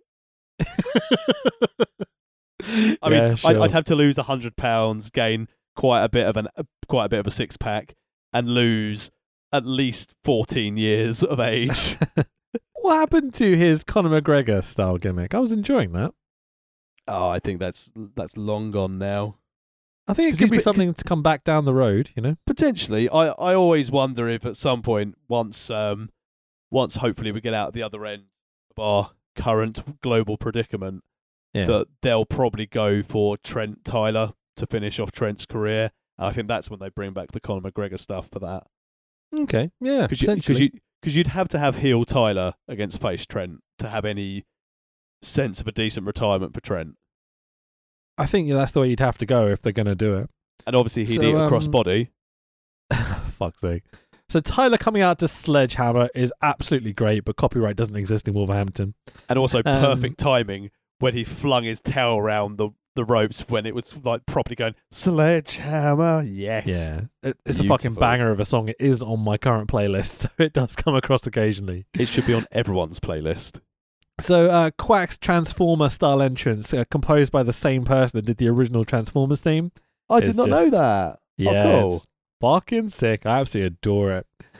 So Quack doing all he can immediately to make the crowd finally give a fuck about something that's happening in this match. He's going to each side of the ring and literally forcing them to cheer and get on their feet. And God bless Quack. He's obviously realised this crowd is dead as a doornail. It's like, But he works them. not for my fucking match, you're not. Exactly. He worked, and that's the thing which both these boys did. They worked the crowds brilliantly. Yeah. So that great thing of babyface but determined and angry Quackenbush forcing the crowd to care about what's happening, while Tyler does the other thing that pro wrestlers should do all the time. He looks focused and aware of who is standing across the ring from him. God-like emotion flooding this match. It's bloody lovely. This match didn't need commentary because both Quack and Tyler told the story, sold everything with their facial expressions. It was so good. Just this, as you said, the focus on Tyler Bate from the get-go. It just set up for what was going to be a brilliant 22 minutes. Yeah, like if what we were watching earlier was everything I find the problem with wrestling at the moment, not just WWE, just wrestling at the moment. This is everything I fucking love about it. It's so good. Quack is wearing pink and black, and I'm like, oh, we're doing angry Bret Hart Quack, and I'm totally fucking into it. This is so good. My favourite part of Quack's gear as well is where on his belt buckle he had the MQ just on there. I was like, oh, that's such a nice touch to the gear. Hell Really, yeah. really good. They lock up World of Sport style and instantly. It's so slick. It's so stylish. The acting chops on both guys is fucking outstanding. These guys know how to do wrestling. You can tell why at times WWE will use Quack as a guest coach at the PC because, as you said, his just even the slightest little thing in like the wrist locks and the knuckle locks as well. Quack's eyes without doing anything. It's blah blah blah blah blah blah blah. It's amazing. So we go from this incredibly smooth, technical Quack doesn't have the physical advantage over Tyler, but he has the technique advantage over Tyler. To the point where they start to struggle around a little bit. It starts to get a bit sloppy. And Quack stands on his feet, marches Tyler down. Tyler shoves Quack, and they stand talking at each other, not engaging, furious, and just like, fuck you, I'm going to beat you without saying it. Oh, it's so clever. The little story they're telling of, look, we both know we're technically sound, but Quack getting frustrated that he can't keep Tyler down, but Tyler can't get the advantage. And so they're both starting to get frustrated with each other. And it turns out into like Quack gets one over on the wrist lock on Tyler, turns into another shoving match between the two. And you're like, this is fucking great. And it was nice to have a different story because sometimes you have the two really technical guys who they do the one-upsmanship. Sure. This was the case of, as you said, one couldn't use his key strength to beat the other one, and his opponent could block him, but he couldn't use his key thing to the other. And so the style just worked perfectly for what I like about wrestling. And speaking of which, Tyler starts to do the World of Sport spots that Quack stole from World of Sport wrestlers. The depth of level and meta here, it's so fucking cool, man. They're doing Johnny Saint spots that Quack usually does, but it's Tyler doing them to Quack because he's the British guy. And you're like, oh, this is fucking so clever. You guarantee someone like Tyler Bate as well, as soon as this match was announced, was on it, watching literally everything to be able to pull off such a great match. And you've got to imagine that Quack was most likely leading this match. You'd imagine as much, yeah. But still, just Tyler's commitment to this was off the chart. Brilliant. And you can tell, because this is the first time all night that the crowd instantly respond with a Tyler Bate chant. They're going, oh, look, you finally got one over on Quack. And because we see that happening in the ring, because you've told the good story without having to say or have commentary or cut promos, that we're going to respond to you now. And people it's stood just up. Brilliant. It's so good. This is like a fine art class of how to do pro wrestling. It's so smart. It's not the usual match as well, which makes it even cleverer to me. What I Cleverer? enjoyed Is that as a well word? about this match, what I enjoyed about this Sorry. match as well is that they used every part of the ring. They weren't Yeah, smack bang in the absolutely centre. It was everything. every corner, every side of the ring, every nook and cranny. So the fans, I think, started to engage because they felt they were part of it. And Yeah. as you said, it took Quack and Tyler Bate to actually get this crowd alive, to actually be interested in what they were seeing. But good grief. I mean, I was watching this and finally I was like, now I've been rewarded after an hour and 3/4 Yeah, to absolutely. now get my treat. It's like eating a really bad dinner to know that you've got a really tasty pudding at the end. We move on to this tenacious section where Quack locks in a cravat and Tyler literally slams him 5 or 6 times, and every single time Quack just rolls through, holds in the cravat and stands up and just holds Tyler there. He's like, nah, boy, your strength is not going to let me break this hold. It's just, so cool. Quack out of nowhere hits the prettiest fisherman suplex I've seen in a long time. The bridge on this dude. Like, you think about the damage his body's taken over the years, and he's hitting a fisherman suplex, not a fisherman buster like every fucking cunt does nowadays. He's Jesus. doing a straight bridging, perfect star fisherman suplex. It is beautiful. It was And a thing of beauty, wasn't it? I don't go on about technique very much, but I remember just watching this match and really enjoying it. And out of nowhere, he flips out this perfect fisherman suplex. I'm like, oh my lord, Quack. Doing the simplest shit perfectly, you know? That's the most important thing as well. It's everything was simplistic but executed to perfection and with meaning. As you said, Sure. most people are not going to be able to do, or if they do, a bridging fisherman suplex. It's just throwaway. Whereas Yeah. this meant something. 'Cause again, it's locking into Tyler. It's giving him the technical advantage. Sorry, The giving way Quack Tyler technical sells the advantage. kick out, like he was like, holy shit, I didn't expect that. You know? Yeah, So clever. beautiful. Quack, now getting the better of Tyler, starts to get frustrated at Tyler's persistence. Quack locks in a complicated looking Indian deathlock variation, and Quack thanks the crowd for applauding his prowess while in the move. And I'm like, you fucking dick. That's so good. Thank you. I'm very good at wrestling. It's so much fun, man. Tyler occasionally lashing out at Quack, just for Quack to tie him back up in another torturous submission sequence of holds. And some of Tyler- those strikes from Tyler were vicious. Yeah, and Quack absorbing them and being like, oi boy, get back here. Like tying up his leg, grounding him, tying up his neck. Like, it's so much fun. Tyler comes back into it, the whole time selling the damage done by Quack earlier in the match. Absolutely essential leading into this finish. Tyler selling the fucking legs and stuff that Quack was going after. Continually shaking that right leg throughout, getting movement back into it, just telling the story. 10 out of 10. It gets to the point where I'm expecting him to forget to sell the legs because I'm so used to people just not selling towards the end of the matches now. The fact when he's still selling it, even going into the finish, I started marking out like massively for this. And it's something that's so simple to do and so many people forget, either due to in-ring cardio, not being able to carry that on at the end, just to forget that someone's been working over a body part. Sure. But Tyler Bate, as you said before, is one of the best physical specimens we have in the UK, and he's an intelligent wrestler, and he knows that is integral to the story. Mm-hmm. And As we the fact that on. you noticed it again, it stuck with you. Yeah, a good sell can make a match, and this is one of those moments. It's fucking beautiful. Quack rips and tears away at Tyler, but Tyler gets to the ropes. Quack talking to Tyler every step of the match now. Quack just kicked Tyler's leg out of his leg in pink and black, and I'm like, holy fuck! It's so good. He kicked his leg out of his leg. Classic.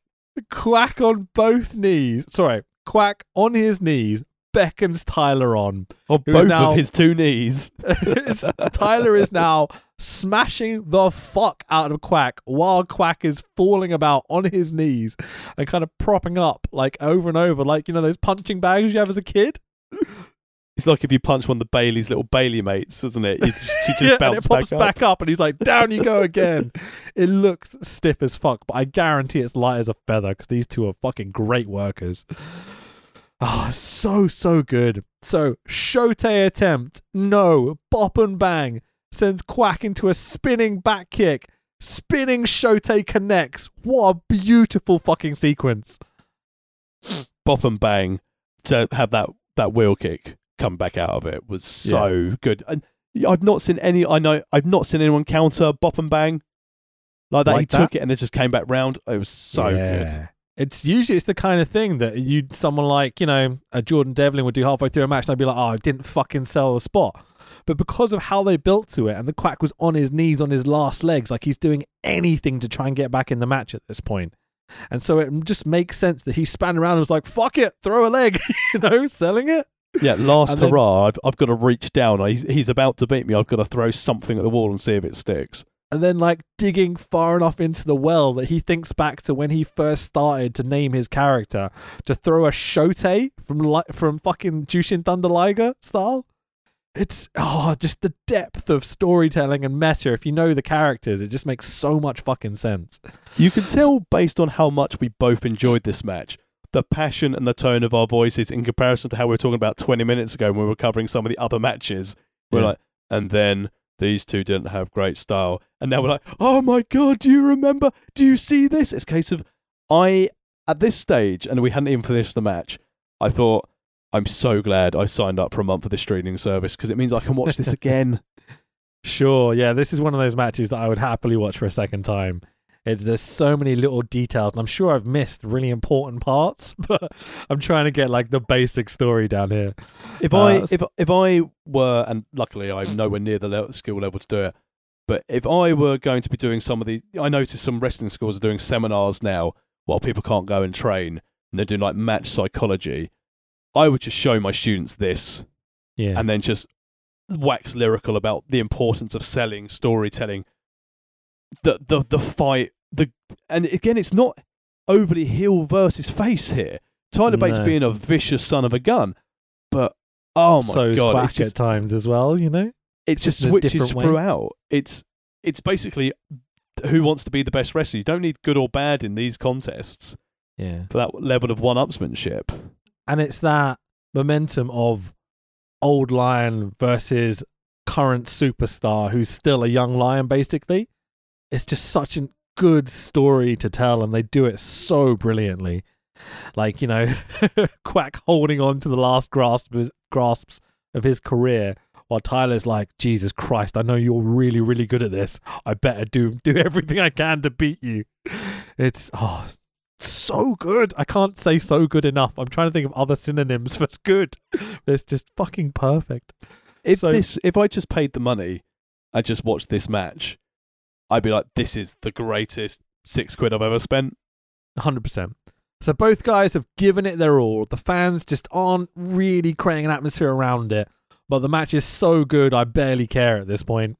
Tyler hits a sick reversal into the Tiger Driver 98. 1, 2, Quack kicks out. You're like, ooh. Fans started to react again now. Absolutely. Spiral tap attempt by Tyler misses. Quack and Driver 3.58594432 1.4 whatever it's called connects. The amazing Quack and Driver variation where he fucking has an inverted sit out pile driver where he hooks both legs as well at the same time. Think of the Austin Owen Hart pile driver done safely but with tied up legs. Yeah, packaged up legs. It's just Quack and Drivers are the coolest shit ever. Them and Psycho Drivers just sum up mid-2000s wrestling for me. It's so good.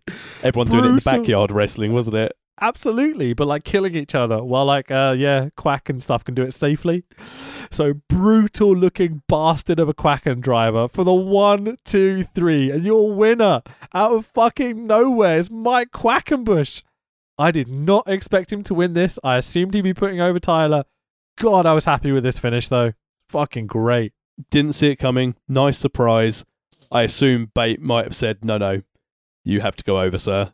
So, it leads to the post-match, which, if you want to talk about storytelling, again, I don't want to just wax lyrical about how good these guys are, but they've totally fucking earned it. We just they basically saved the last 20 minutes to have all the storytelling, all the good wrestling, all the character work, and all the fan interaction just into the last match. It's surreal that these guys can get this much quality content into this short time. and make you care this much. It's so cool. So post-match, Tyler is frustrated and sad that he's lost the match to Mike Quackenbush, grabbing his neck, selling it, but looks understanding that he's lost the match. He understands that Quack is just the better man on that night. You can see all of this just in his face. Quack, now that he's won, is full of relief. He's over the beef. He's won. He's proven his point. Wants to shake hands with Tyler. Tyler didn't... Go on. I was going to say, even at this stage, when they were doing he wanted to shake hands with Tyler, he was like doing the hand gesture of like, wow, I escaped by just this much. I was so close to losing that. That sign of respect towards Tyler is brilliant storytelling. Furious, determined Mike Quackenbush we saw earlier in the night to relieved, passionate, approachable Mike Quackenbush you see now. The character development in such a short time is fucking genius. And then right now, Ophidian's looking in the back going, I'm going to fuck him up this year. And then they pay it off in the best way possible. Mike goes to shake hands to bury the beef with Tyler. Tyler denies the handshake from Quack and walks off to the back. Nice touch to go from the pure happiness and relief to beating Tyler to pure disrespect from Tyler and absolute fury from Mike Quackenbush. Quack takes off his gauntlet, leaves it in the middle of the ring, and heads to the back, still looking completely perturbed that Tyler had the level of disrespect to not shake his hands after this match. Like, holy fucking shit, guys, leave me wanting more, why don't you? And especially as, if he's on his retirement tour, so to speak, we're not going to get it. So all I just want another volume of this match. Yeah, it feels like there's something else down the line here. There's a story to be told. Whether it's a match between the two or, Quack is a manager for, say, someone else down the line against Tyler, whatever it would be.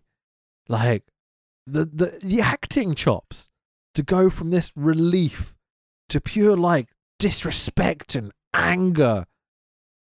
Man, it's super cool. I wrote a question for you in my notes here. Go for it. So obviously we've watched this match and this was outstanding, but because it's on Fight Club Pro, I don't know how many people subscribe or were in attendance to really watch the show. Yeah. Had this match been on a takeover, how many more people would be saying this one the greatest match, could have been a match of the year candidate last year? Yeah, significantly more. If this is a takeover match, if this is whatever, just anything that has more exposure than this, it's one of the... It's not... Is it? It's one of the very best matches I've seen in a very long time. I don't think it's one of the greatest matches of all time because it needs more crowd participation, commentary, etc., etc. It needs more around it. But with what these guys had in this situation, to make you invest yourself that much, I'm immensely impressed.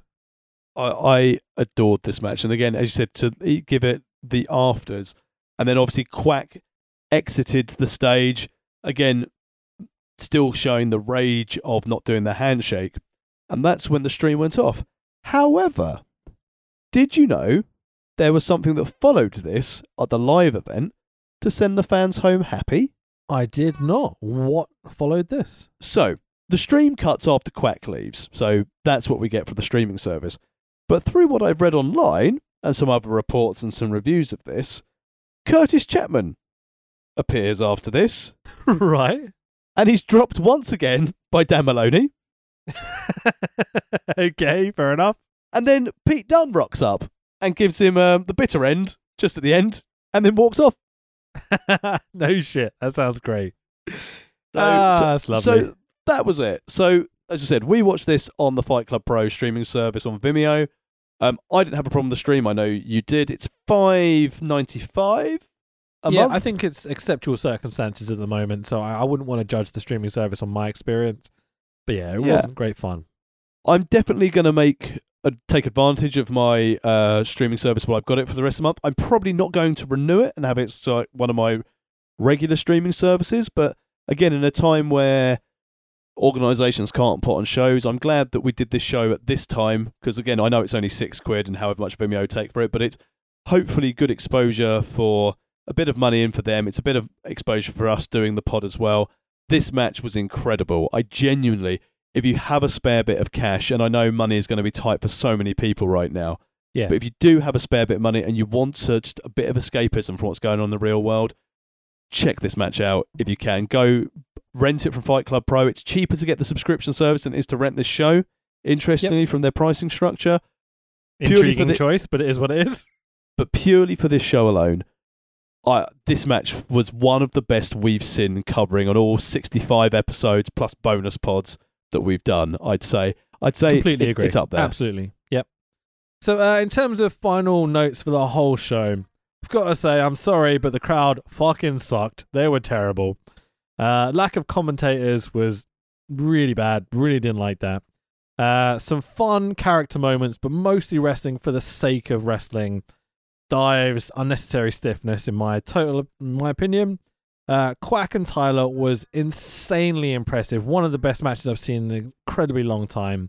I don't know. I don't think I'll be coming back to the FCP anytime soon. Get some commentators. Maybe improve that streaming service if that is an issue. For me, it's a generous 2 cornflakes as much as that Really? sucks. Wow. The main event is 5, but the rest of the show was so tedious to me. See, now I'd say from a commentary standpoint, again, I'm hoping, I don't know if it's the thing for Fight Club Pro, so when I look into it more, we might find that they do have regular commentators for some of their shows. So it'll be interesting to see from that standpoint. Streaming service, sure. from my standpoint, I didn't have too many problems with it. I don't know how I get on really with Vimeo in comparison to what a lot of the other promotions use things like Pivot Share to sell their bits. So I think it was at one point promotion number 3 in the UK of importance. We being Progress, ICW, and Fight Club Pro. I think they were the first 3 who had dealings potentially with WWE. Sure. I think it's important to have that product. I think it's a really good grounding for people like More Than Hype, and people like the OJMO, Amari to still be around in those circles to really get the loops done, get the matches in as well to help them build their character. Curtis Chapman was a nice highlight for this show for me. As you said, main event would be 5 cornflakes for me. I'm going to give it 3 because I didn't mind watching it, but as I said, from my standpoint of enjoying wrestling, I like having commentators just for my own personal taste. And as you said, a lot of the wrestlers were a little bit samey at this stage. But the main event, and also seeing our Lucha Brother buddies, yeah, it was great. I enjoyed it. It was 3 cornflakes, but not a full show that I'd ever go back and watch. Still owes me a tenner. And still owes you a tenner. Where can people find you on the social medias? Hold on, let's announce what we're going to be doing next week before we do that. Oh, I thought we'd do that, then announce what we'll do next week. But okay, what are we going to do next week? No, fucking hell. Fine. No. What show are we doing next week? Next week, we are going to be doing what I think is the most unique professional wrestling show I've ever had the pleasure of randomly coming across on YouTube. We are going to be doing, from the ridiculous to the sublime, in my opinion, Trinity Brawl 2. If you don't know what Trinity Brawl is, go onto YouTube, put in Trinity Brawl 2, and give it a watch. Because this is maybe my favourite thing I've seen in the last 5 to 10 years, I would go as far as saying. Good grief, that is high praise. If you like... oh my god, what's the guy's name? Hold on 1 second. I will quickly look this up. Do the socials while I'm pimping it. Okay, so if you want to connect with us on social media, the best place to get a hold of us is on Twitter at World of Rest Pod. You can find all of our previous episodes and our archive material at www.worldofwrestlingpodcast.com. If you like what you hear, leave us a review, leave us a comment. If you want us to cut for a show, that would be great as well. You can find me on social media on Facebook, Twitter, and Instagram at TheTaxWilliams. You can find Rich at Fanboy Rich on Twitter and Instagram. You can Fanboy Rich, just on Twitter. Don't bother with my Instagram. I don't use it. You can watch his remarkable work on Wrestle Talk TV's YouTube channel. Definitely worth a look. And who's this guy? Now you've I think the best way, so when you promote a card, right, you have one name that you pimp, then everyone's like, wow, they actually got that person on this show. I think that's the way professional wrestling works, right? Yep. So if you know who Jack Gleeson is, who is Joffrey Baratheon in Game of Thrones, he's on this fucking show. He wrote half of the show. Trust me, he's a genius. If you like amateur dramatics more than high flips and spots, this is the show for you. Well, in that case, one glowing review. We will see you next week. Thanks very much for joining. Stay inside, stay healthy, and we'll see you next week. WhatAWrestlingPodcast.com. Go look it up. Love you all. Bye-bye.